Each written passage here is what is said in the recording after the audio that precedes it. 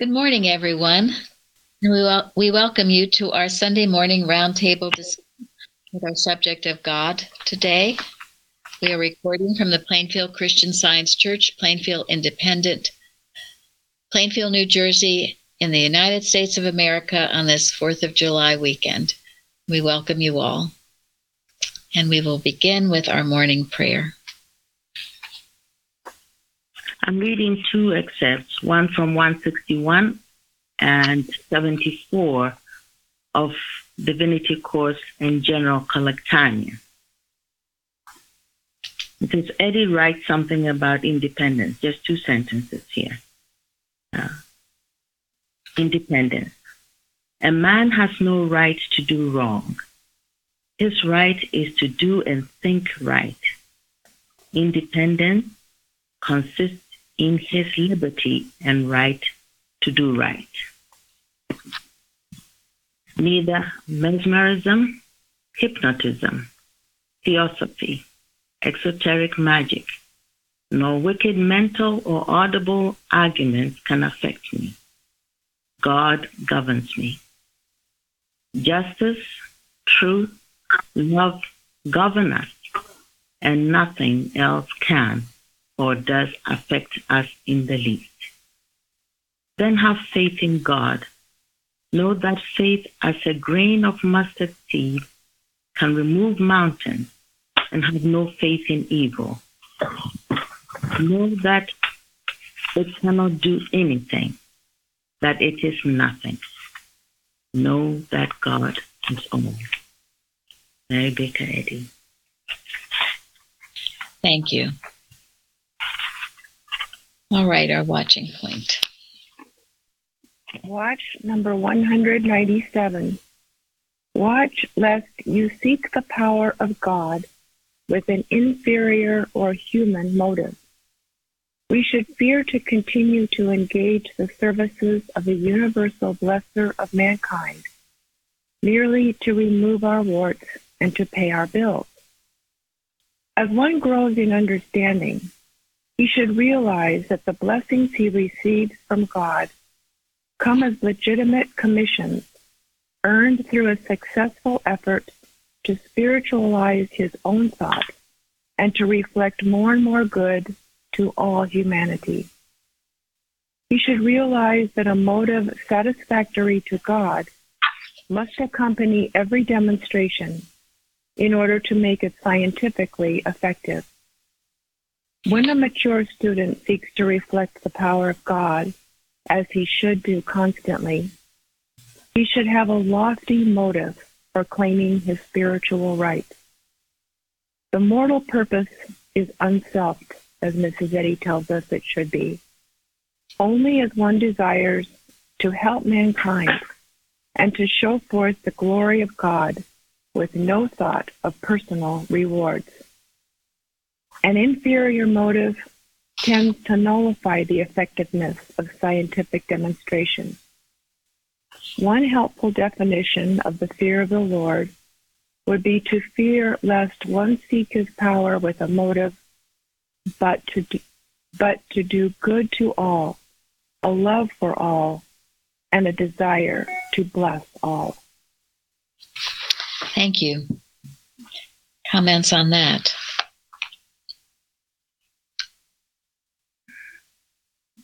Well, it's sure different than any other system I encountered before, any other system or religion. You know, most of them are just about how to, 10 steps to make yourself better, stuff like that. So to come here and to find that it's all outgoing, like the Herbert Reiki address talks about consecration, the outward, going outward instead of concentration as the inward. So I really appreciate that about Christian Science, and that it's for everyone. Thank you. Yeah, this is a basic premise in our church, that this is it's in giving. It's that quote that Gary quoted in his testimony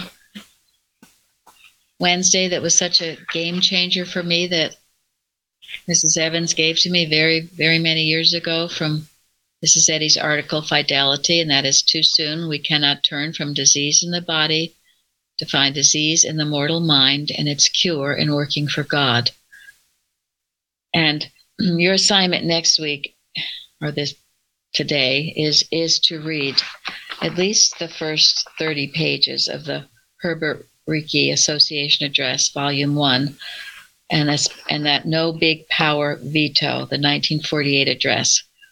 If I ever had to write an address, well, now I don't have to, because I would have written what he said. It is just so wonderful. And dear Carrie just came upon it, and she was telling me, this is really good. And I said, oh, yeah, maybe it is, maybe it isn't. But I started to read it, and I couldn't put it down. It is really good. And one thing he says, which goes along with this watching point, most people are sick only because they spend too much time thinking about themselves and their own affairs. I will say that is true. That is my definition of hell, thinking about yourself. Their salvation is to forget self. But in order to put self out, a bigger and nobler interest must fill the gap. To work truly for world peace is that nobler life purpose. If you will be a good recruiting sergeant, selling individuals on true satisfaction that comes from doing something for God, their country, and the world through prayer, you will be an effective Christian Science practitioner, and your recruited patients will be healed. There is much selfishness and self-seeking in America that needs to be healed in order to establish world peace. Let us roll up our sleeves and get to work. Only through the message of Christian Science can this healing take place. Amen to that, brother. That's right. Thank you. Yes. Florence and I talk about this a lot. You cannot, we were taught here, the bait in Christian Science, yes, is the healing. You come with all these problems to be healed. But if you just continue to give me or Florence or any practitioner a to-do list of all the things that you want God to do for you, forget about it. And then most of you never testifying for all the good that has come into your life already. Are you kidding me? He talks about that in there too, about gratitude, and that one practitioner expected them to send 50 to 100 gratitudes the first time they worked with him, and if they didn't do it right away and send it, he, thank you, I'm not going to take your cake. Really? Yep. It's in there. It's in there. Thank you. Yes, I'm gonna quote from this little, not a little pamphlet, big pamphlet. It is on our carousel. We do have it to download. You can buy it from Rare Book. No, not Rare Book. And the bookmark. Yeah.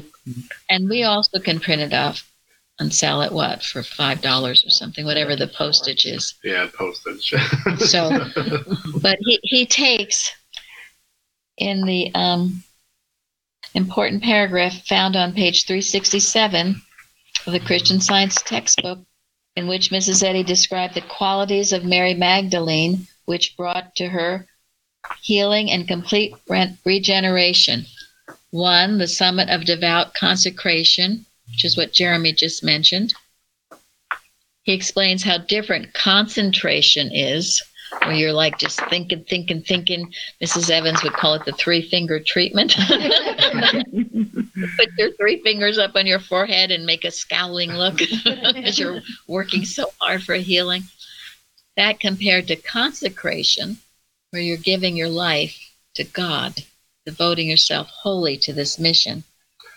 Might I just say, when I first came here, Mary told me that expression is the opposite of depression. So it just feels like the same thing. Just you got to express. Yes. And then 2, the oil of gladness. We'll get into that. 3, the perfume of gratitude. 4, the tears of repentance. And 5, all hairs all numbered by the Father. So, yes, consecration versus concentration, which he makes some excellent points. But then that oil of gladness. I love what it says. It says trying to have demonstrations in Christian Science without the oil of this is like trying to run your car without oil. It cannot be done. And then this, the man who persists in running his car without oil will soon find his automobile in the junkyard. If you are going to persist in being unhappy, miserable, sour, and depressed, I would suggest 3 things. First, take out all the life insurance you can afford. Second, pick out a good undertaker. And third, write your will, because you cannot run too long without the oil of gladness. How wonderful is that? That's telling it like it is, my friends. Go ahead. Be sour, be bitter, be ungrateful. And yes, get a life insurance and an undertaker and get your will in order. You can't do this. That's not Christian Science. It's not living. It's not what God created. And then he says, do you know what I sometimes have these long-faced, serious, sour patients do? I recommend they go out and buy a good joke book. The kind you can get at every department store. I've asked them to acquire 4 or 5 good funny stories or jokes every day and to use these jokes and stories at home and in their business. This prescription has worked wonders for several businessmen who are becoming too serious. You remember what our leader says on page 117 of Miscellaneous Writings. I agree with Reverend Dr. Talmage. There are wit, humor, and enduring vivacity among God's people. And then, and these are all the things I hear in Florence too.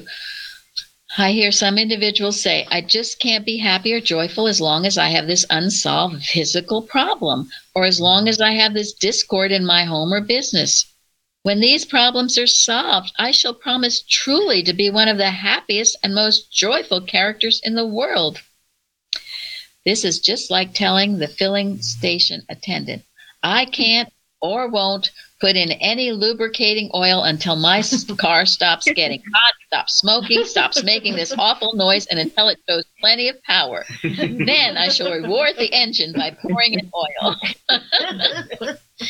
Oh, it just makes such wonderful sense. The attendant, of course, would laugh at you and tell you you had better make a deal with your nearest junkyard, for that is exactly where your car is going. Let us not deceive ourselves. The reason we have trouble in our bodies, our home, and our business is because we have not been pouring in enough of a good grade of oil of gladness. It's just so refreshing. He talks about looking in the mirror. I've talked about this too, to make sure, do you have a radiant smile? Don't just look about your lipstick or your haircut or whatever, but what is the expression on your face? Are you joyful, or are you a sour prune? Because no one needs to see a sour prune in our experience. It's very good to have a joyful look.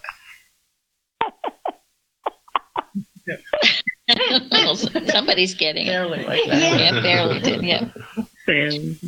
And, then he says, you cannot smile with the eyes and lips and be sad with the vocal cords. It cannot be done. When you smile, she says, you cannot smile with your face and frown with your kidneys or pancreas very long. The oil of gladness reaches to every portion of the human system. That's why a merry heart maketh like a medicine. It's healing. And people that just think they want to be sour and down in the dumps all the time, that's not what it's all about. It doesn't mean we're just, happy-go-lucky. Yeah, happy-go-lucky. Carefree. No. That's not what it's about. Not at all. There's a great sense of somberness and sober, yes, that goes along with this. But we also know how to have a good time and how to laugh. And then the third, it is the third on the list, is gratitude, the perfume of gratitude. Let us face the spiritual fact that there can be no true permanent healing in Christian Science without gratitude. How about that one? There can be no true and permanent healing in Christian Science without gratitude. This is why the simple statement we were given years ago, joy, the oil of gladness, and gratitude are two essential ingredients to any healing. If you're not getting your healing, maybe think about all of these, this list of 5 things, but joy and gratitude, certainly. Sometimes you will find patients who think they have nothing for which to be grateful for. Unless you can break such stupid mesmerism, you will not be able to do that patient very much good. It's a stupid mesmerism to think you have nothing to be grateful for. If you can help him to open his heart to gratitude, you have started him on a path to complete recovery. At least be grateful for being alive, still alive, right? Yes. Well, exactly. I mean, you can start there. And if you start there, you'll find there are other things to be grateful for if you just look for them. And when you keep looking for things to be grateful for, guess what? Your problems get smaller and smaller until they finally disappear. That's why I tell people that they keep a gratitude booklet and write in it every day to remind them. People say, I don't feel God's presence. Are you grateful? If you're not grateful, no, you will not feel God's presence. Are you joyful? Well, again, you're not going to feel God's presence. And you can't wait, as was just read, until you think everything is hunky-dory. Nothing in this human life will ever be perfectly hunky-dory. Okay? There's always going to be things that might not be right. You can either dwell on those things, or you can magnify your soul with the Lord and dwell on all the good that's everywhere. He made an example with Jesus going up to Lazarus' grave, and he didn't say Jesus said, well, I'll be grateful when Lazarus rises up, or I don't remember exactly how he said it, but it really hit me. That It was immediately gratitude just because God is God, and expectation. And that brought the healing. Yeah, like Bicknell Young says in finance, thanksgiving and recognition. Yes. And gratitude is a state of thought. It is having the consciousness of Christ. When you are in that consciousness, you will be grateful. You will also be joyful. It's nothing that you're going to have to conjure up. It'll be there. Now, when you're not there, sometimes you feel like you have to conjure it up. And if you need to, you do. That's why it is good. Get a joke book. I tell people, watch a funny movie. We love to do that in our church. We watch these ridiculous movies and we laugh and laugh and it's very healing. And it's easier to laugh, on a Thursday, let's say, when you know you did what you had to do on Wednesday. Thank you, Jeremy. I watch Lucille Ball and Desi on there's a lot. Exactly. They're still on and they still make people laugh. Yes. I love Lucy. Yeah, and to come Wednesday nights with a testimony. And again, you don't have to give it. If there are a lot of testimonies being given, that's fine. But save it for next week. Save it for next week, or cue yourself up. Most times our meetings go over 9:15 because of this fact. We have so many testimonies. And we should. Well, we should. As Mrs. Evans would say, if a whole week is gone by and you don't have one thing you're grateful for, well, what the heck is the matter? He goes on, true gratitude is not an acknowledgement that many things are all right, but rather a recognition that everything is perfect. What are you grateful for? Oh, a lot of things. No, everything. We are grateful for everything because everything is perfect. Mrs. Eddy says, quote, perfection underlies reality. Without perfection, nothing is wholly real, end quote. That means if everything is not perfect, it does not exist. It is nothing. That is why it is not enough to say, I am grateful for everything good, because then we are admitting the lie that there is something beside good or God. But when we declare with understanding, and this is important, with understanding, quote, I am grateful for everything because everything is godlike and good, end quote. We are then truly grateful. And this is certainly in our lesson this week, isn't it? About what? God being good. And all powerful. All power, nothing besides him. And this is our source of joy, isn't it? It's the understanding that God is love and that God is all. Therefore, we have only good to look forward to. Even trials, even problems. What does Mrs. Eddy say about them?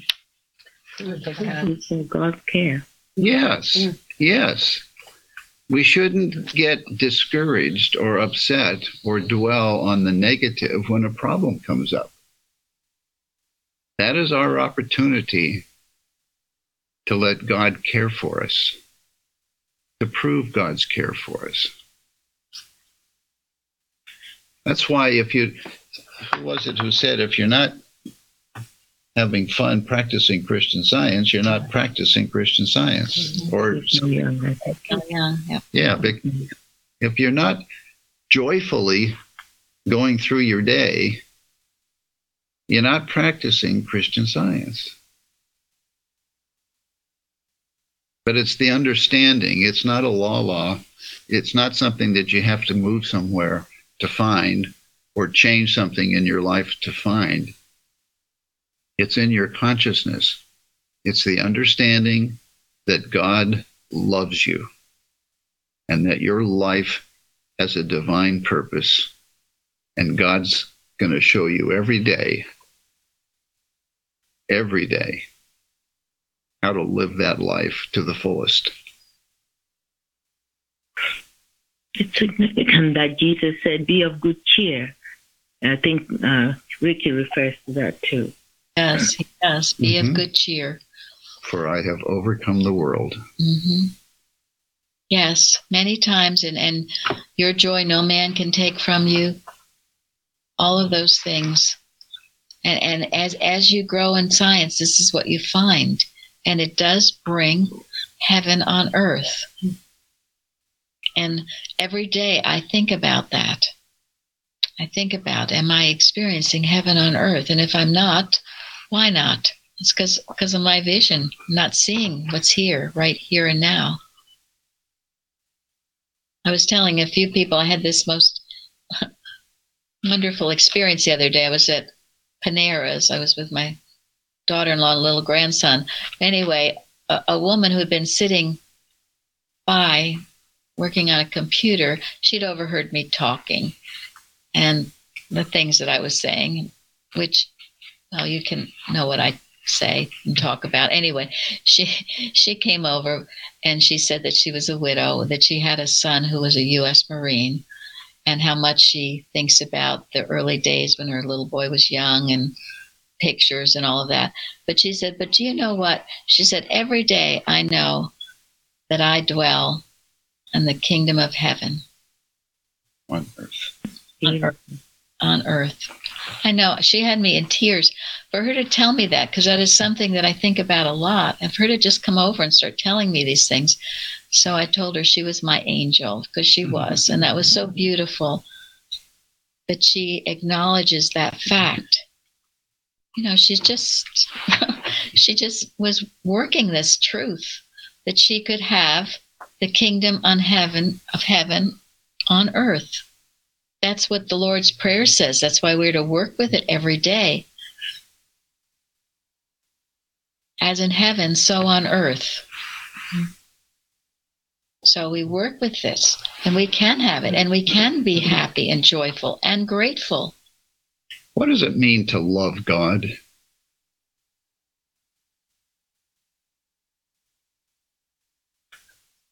Grasp the To be obedient to integration. him. Yeah, to be obedient. You're loyal. If you love something, you love it. You do everything for it. You preserve it. You cherish it. You are loyal to it. Yeah, you're grateful for it, aren't you? Yeah.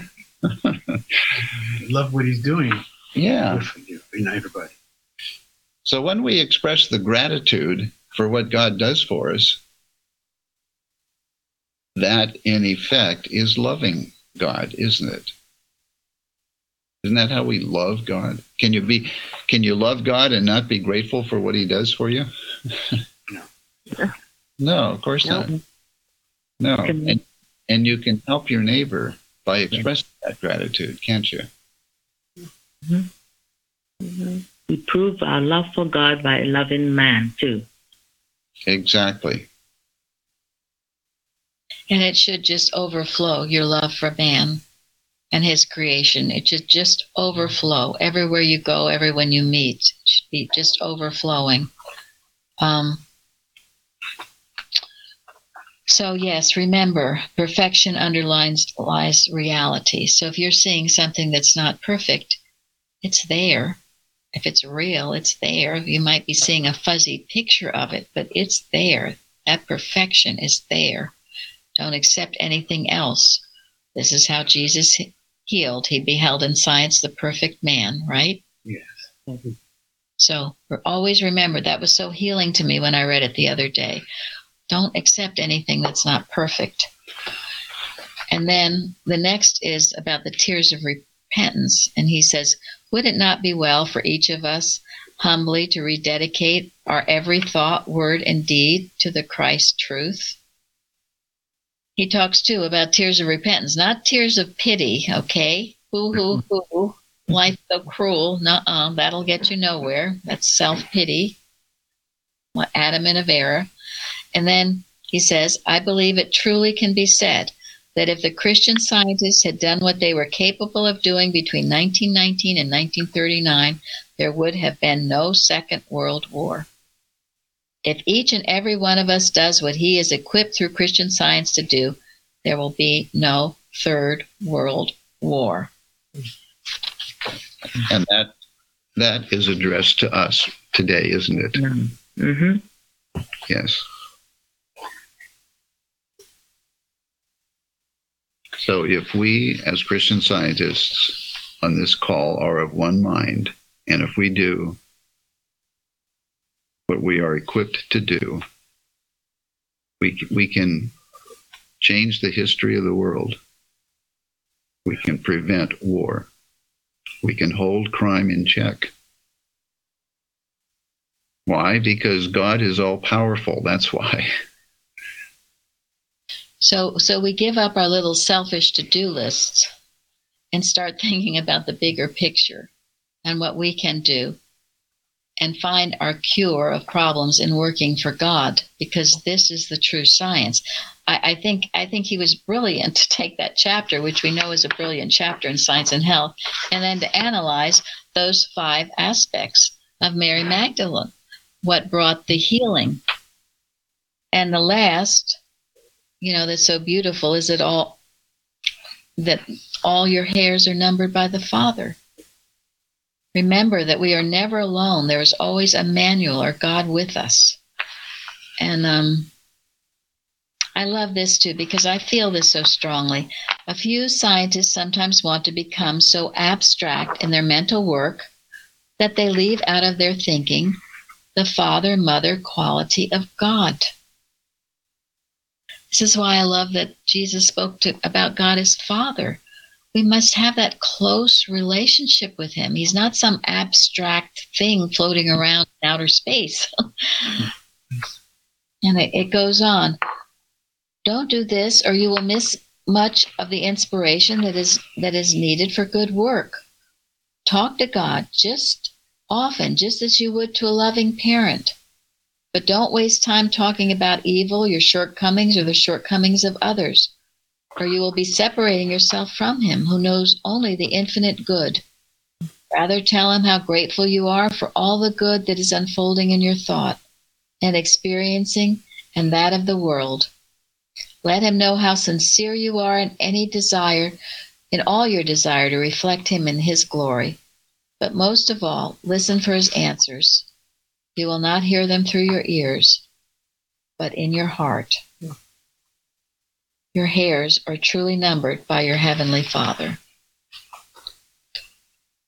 It's all so beautiful. And then this last chapter that I also loved before he goes into Genesis is called Voting Straight.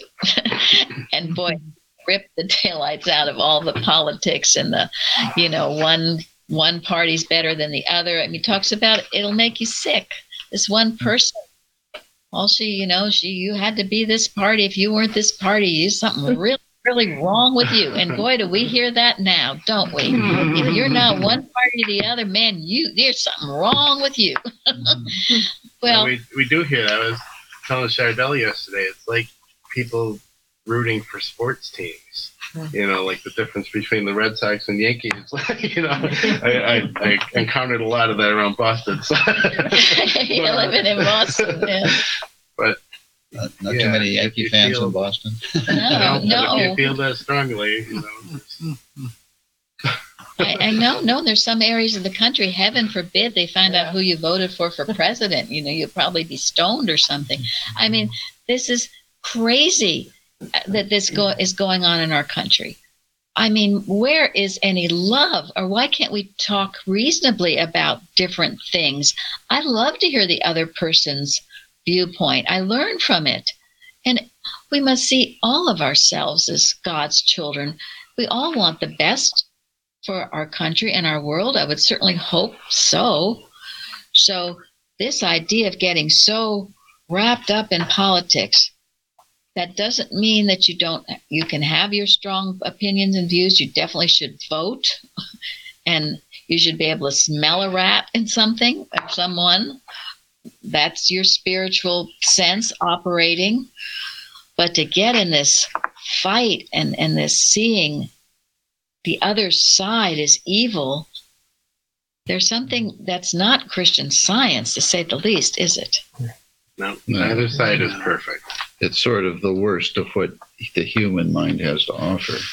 It sets up false prophets, and it humanizes a process that should be kept inspired, should be kept divine. We should all be voting for the most righteous person that we can vote for. Jesus says, known by your works.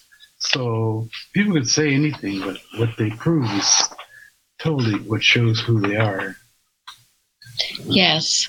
And then today we have to be especially careful because of the yellow journalism that was in Mrs. Eddy's time as well, which is why she started the Christian Science Monitor.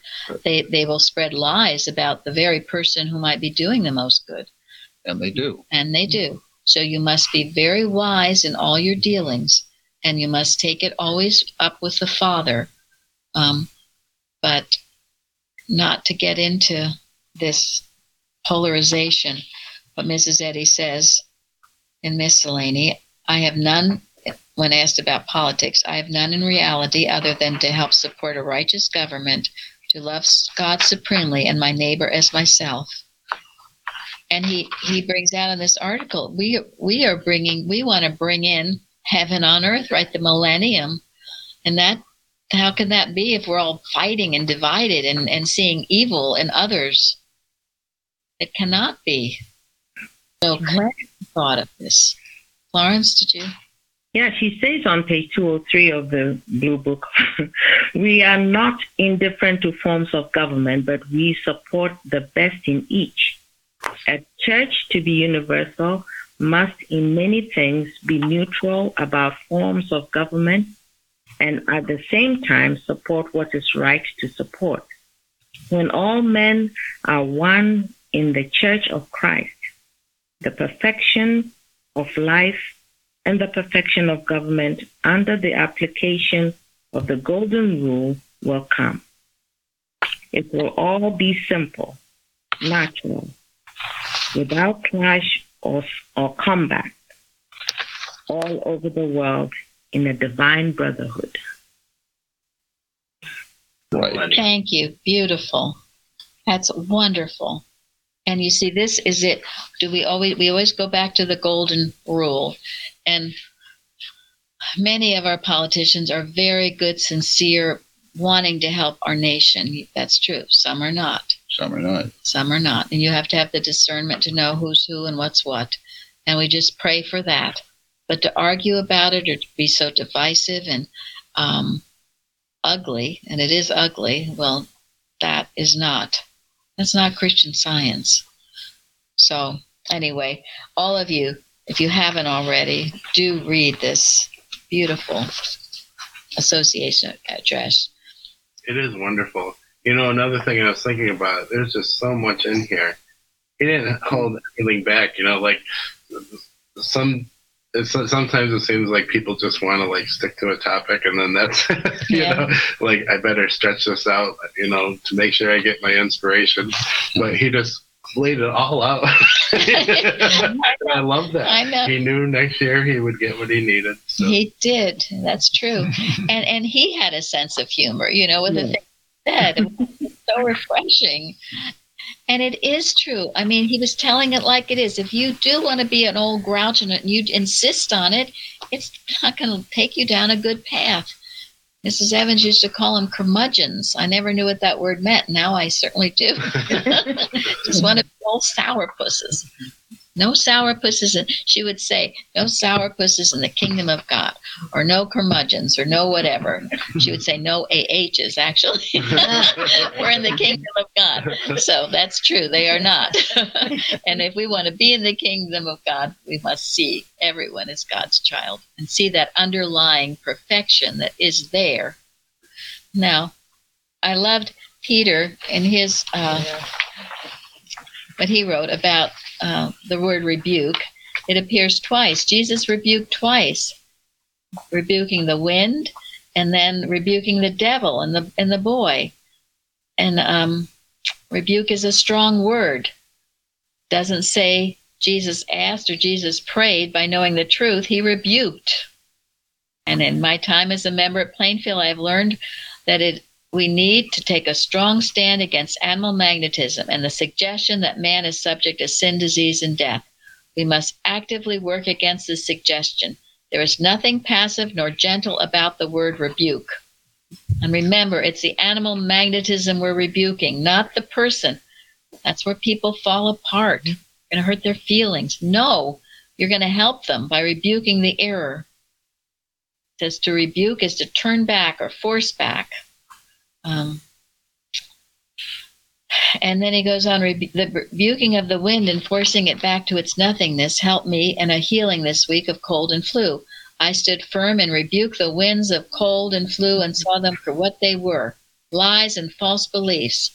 I commanded, peace, be still. All sense of illness disappeared and left me with a stronger and greater understanding of how we must actively stand up to sin, disease, and death, and take action by forcing it back into a state of nothingness. We do not just shiver in our boots and say, please go away. we always knowing it's unreality, though, not making a reality of it, but commanding it. And then I love this. This is a good article by Louise Knight Wheatley that Carrie sent to me called Where is Your Faith? And this whole lesson is starting with the golden text about faith. Your faith should not stand in the wisdom of men, but in the power of God. Where is your faith? So that's the name of this article. And she says, at the time of the storm upon the Galilean lake, when the disciples cried out to the Master to save them, the question which he put to them was, where is your faith? It was evident from their self-confessed inability to cope with the situation that their faith in the power of matter to destroy them was greater than their faith in the power of spirit to save them. Hence, it is not surprising that to his very pointed question, not one of them could answer a word. So, you ask yourself, where is your faith? Is your faith in the power of matter to destroy you? Or do you have faith in the power of spirit to save you yourself? And then if you don't have faith in God, then you have to ask why, and you have to get yourself some faith. Mm-hmm. And get it by being grateful, by seeing all that he's done in your life, because there's so much he does. And we must always be grateful for it. Now, there's another article that Carrie also sent, I want to get into a little bit, called The Democracy of Mind, because it certainly relates to our 4th of July weekend here in the United States of America. And then we're going to end with something beautiful that Parthen sent, which is about Julia Ward Howe. Yes, who wrote the Battle Hymn of the Republic. Anyway, The Democracy of Mind by Clarice Hale. Neither wars, revelations, nor abortive attempts. Neither wars, revolutions, thank you, nor abortive attempts to overthrow governments will in and of themselves bring liberty to those in bondage, whereas the knowledge that man, the image of mind, is governed by God, will make manifest in every way the freedom that has been the desideratum for which men have struggled throughout the ages. That your faith should not stand in the wisdom of men, but in the power of God, then is the method of Christian Science by which democracy may be established for all mankind. This is the only answer. It goes on to say, the First Church of Christ Scientists and Miscellany, beginning on 246, Mrs. Eddy gives a definition of pure democracy, which is applicable for all times and circumstances, and which, seen in its metaphysical aspect and demonstrated, will prove the millennium to be at hand. Quote, the Magna Charta of Christian Science means much, multum in parvo, all in one and one in all. It stands for the inalienable universal rights of men. Essentially democratic, its government is administered by the common consent of the governed, wherein and whereby man governed by his Creator is self-governed. The Church is the mouthpiece of Christian Science.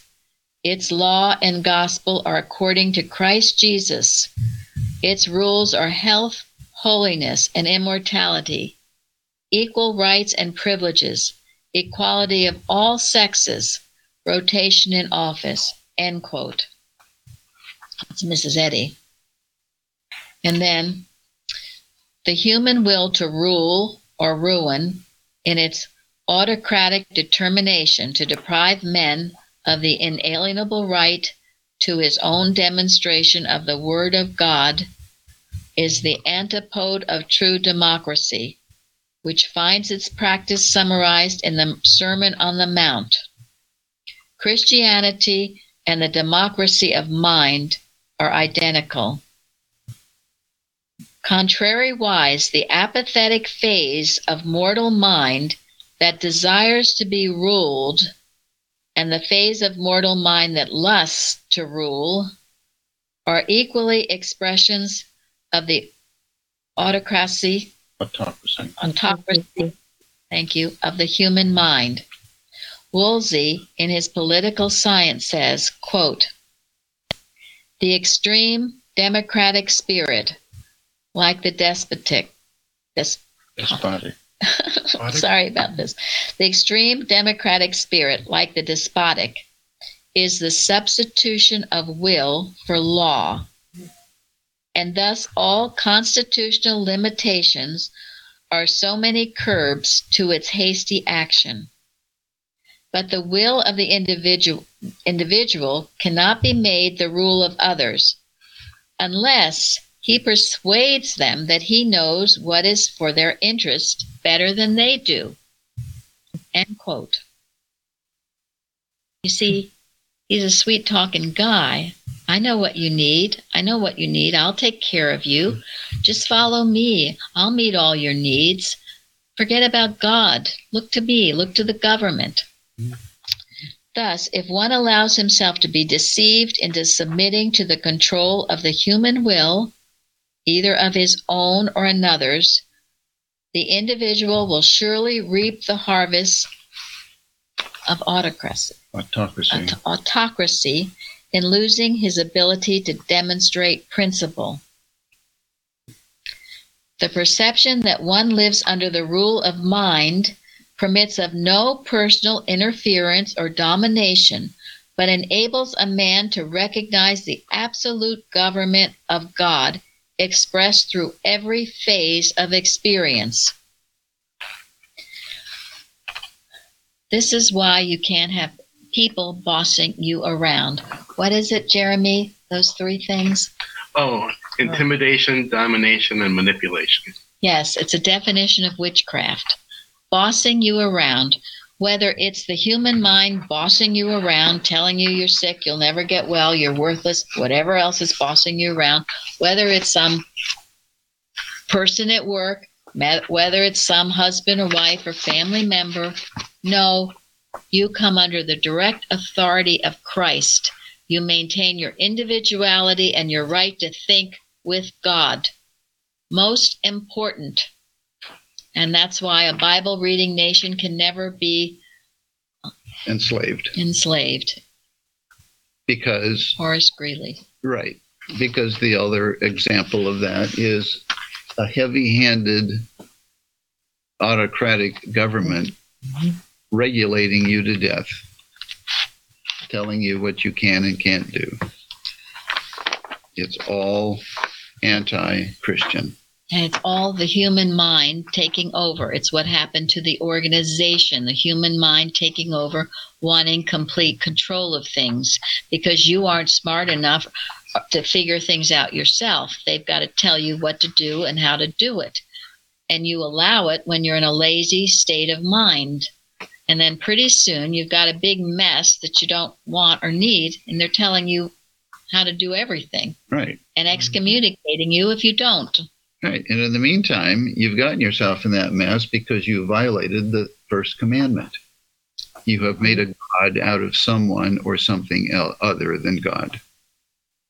God alone governs me. That's it, right? That's what Mrs. Eddie says. He says it often. Yes. God governs me. Yeah, exactly. All nations today, including, or maybe mainly, the United States of America, are fighting for their individual rights and to maintain this. On our 4th of July, to remember what all the sacrifice that went before us to give us our freedoms, and to be working, as Herbert Reiki says, tirelessly for this, in prayer, in unity, which is what we strive to do here. Because the devil is working tirelessly to take them away from us. Just waiting for you to sleep. Just waiting for you to go to sleep. And it's made many inroads. So now we're going to end with this beautiful article that dear Parthen sent us. Yes, this is from the 1908 Christian Science Journal, entitled "But Their Eyes Were Holden" by Archibald McClellan. He writes, "We take the following clipping from the Boston Sunday American of June 28. Julia Ward Howe has had a remarkable vision of a new era for mankind. In a manner believed by Mrs. Howe and her intimate friends to be supernatural, the veil of the unseen has been lifted before her eyes. The first intimation of her vision outside of her own immediate family was given in a talk with a leading delegate to the Convention of Women's Clubs at a reception given in her honor by Mrs. Sims Knoll in Newport. The story amazed the woman delegate, and she repeated it. The place and time of the revelation Mrs. Howe refuses to give, even to her most intimate friends, although she is willing to make public what was revealed to her. Her own statement, made through the Boston Sunday American today, reveals what she believes to be a lifting of the veil, which obscures the long-promised millennium. In her vision, she clearly saw an age of human battle with forces of evil and suffering, followed by triumph and an era of universal peace and purity, when men and women, united by bonds of perfect sympathy, all worked together for the uplifting of the race. a new sympathy in which all joined forces to relieve human misery. Mrs. Howe's own statement as to what was revealed to her in her vision, impressively told by the venerable woman to a Boston American reporter at Oak Glen, Portsmouth, Rhode Island yesterday, is here given. Quote, "One night recently I experienced a sudden awakening.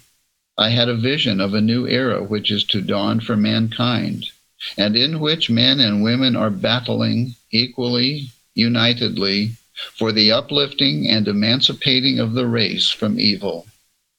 I saw men and women of every clime working like bees to unwrap the evils of society and to discover the whole web of vice and misery, and to apply the remedies, and also to find the influences that should best counteract evil and its attending suffering. There seemed to be a new, a wondrous, ever-permeating light, the glory of which I cannot attempt to put in human words. The light of the newborn hope and sympathy blazing.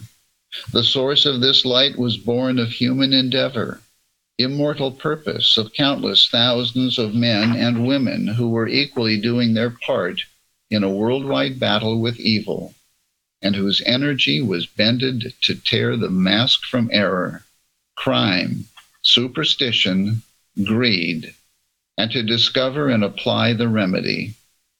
I saw the men and the women standing side by side, shoulder to shoulder, a common, lofty, and indomitable purpose lighting every face with the glory not of this earth. All were advancing with one end in view, one foe to trample, one everlasting good to gain. I saw them advancing like a mighty army, laden with the fruits of their research, their study, their endeavor, in this battle with the powers of darkness, and ready to tear vice from the earth, to strip away all of selfishness, of greed, of rapine. Then I seemed to see them stoop down to their fellows and to lift them higher, higher, and yet higher. Men and women, a vast host whom none could number, worked unitedly, equally, with superhuman energy, all for the extirpation of the blackness of vice and for the weal of the race. And then I saw the victory. All of evil was gone from the earth. Misery was blotted out.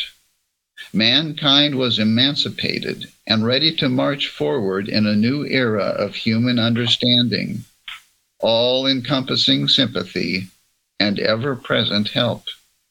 The era of perfect love, of peace, passing understanding. End quote. It is somewhat peculiar that in the chronicling of this vision, it has not occurred to anyone, not even to Mrs. Howe herself, that the very condition she has seen as a possibility of the future is even now an accomplished fact through Christian Science. That over 42 years ago, another woman saw not only the great needs of humanity, which Mrs. Howe has now seen, but also the means whereby men and women might work successfully for the uplifting and emancipating of the race from evil. This woman, who not only saw but acted, was Mrs. Eddy, and under her leadership, effective work for the redemption of the race has gone forward for the past 4 decades. She gave to the world science and health, the key that has loosed the fetters of sin and suffering from countless thousands of Earth's sorrowing ones, and the mighty army which Mrs. Howe saw in her vision, laden with the fruits of their research, their study, their endeavor in this battle with the powers of darkness, and ready to tear vice from the earth, to strip away all of selfishness, of greed, of rapine, is not a visionary host. It exists today. A mighty army made up of hundreds of thousands of men and women in every civilized nation of the globe, those who have come up out of great tribulation, and who, under the guidance of the discoverer and founder of Christian Science, are laboring unselfishly and successfully for their fellows. Let us make sure we are part of that. Heaven on earth. Heaven on earth. That's our job. That's our job, and we take it very seriously, but also with good humor. And that's your assignment for this week. That's it. So thank you all for joining us today. Thank you. Thank you. Thank you.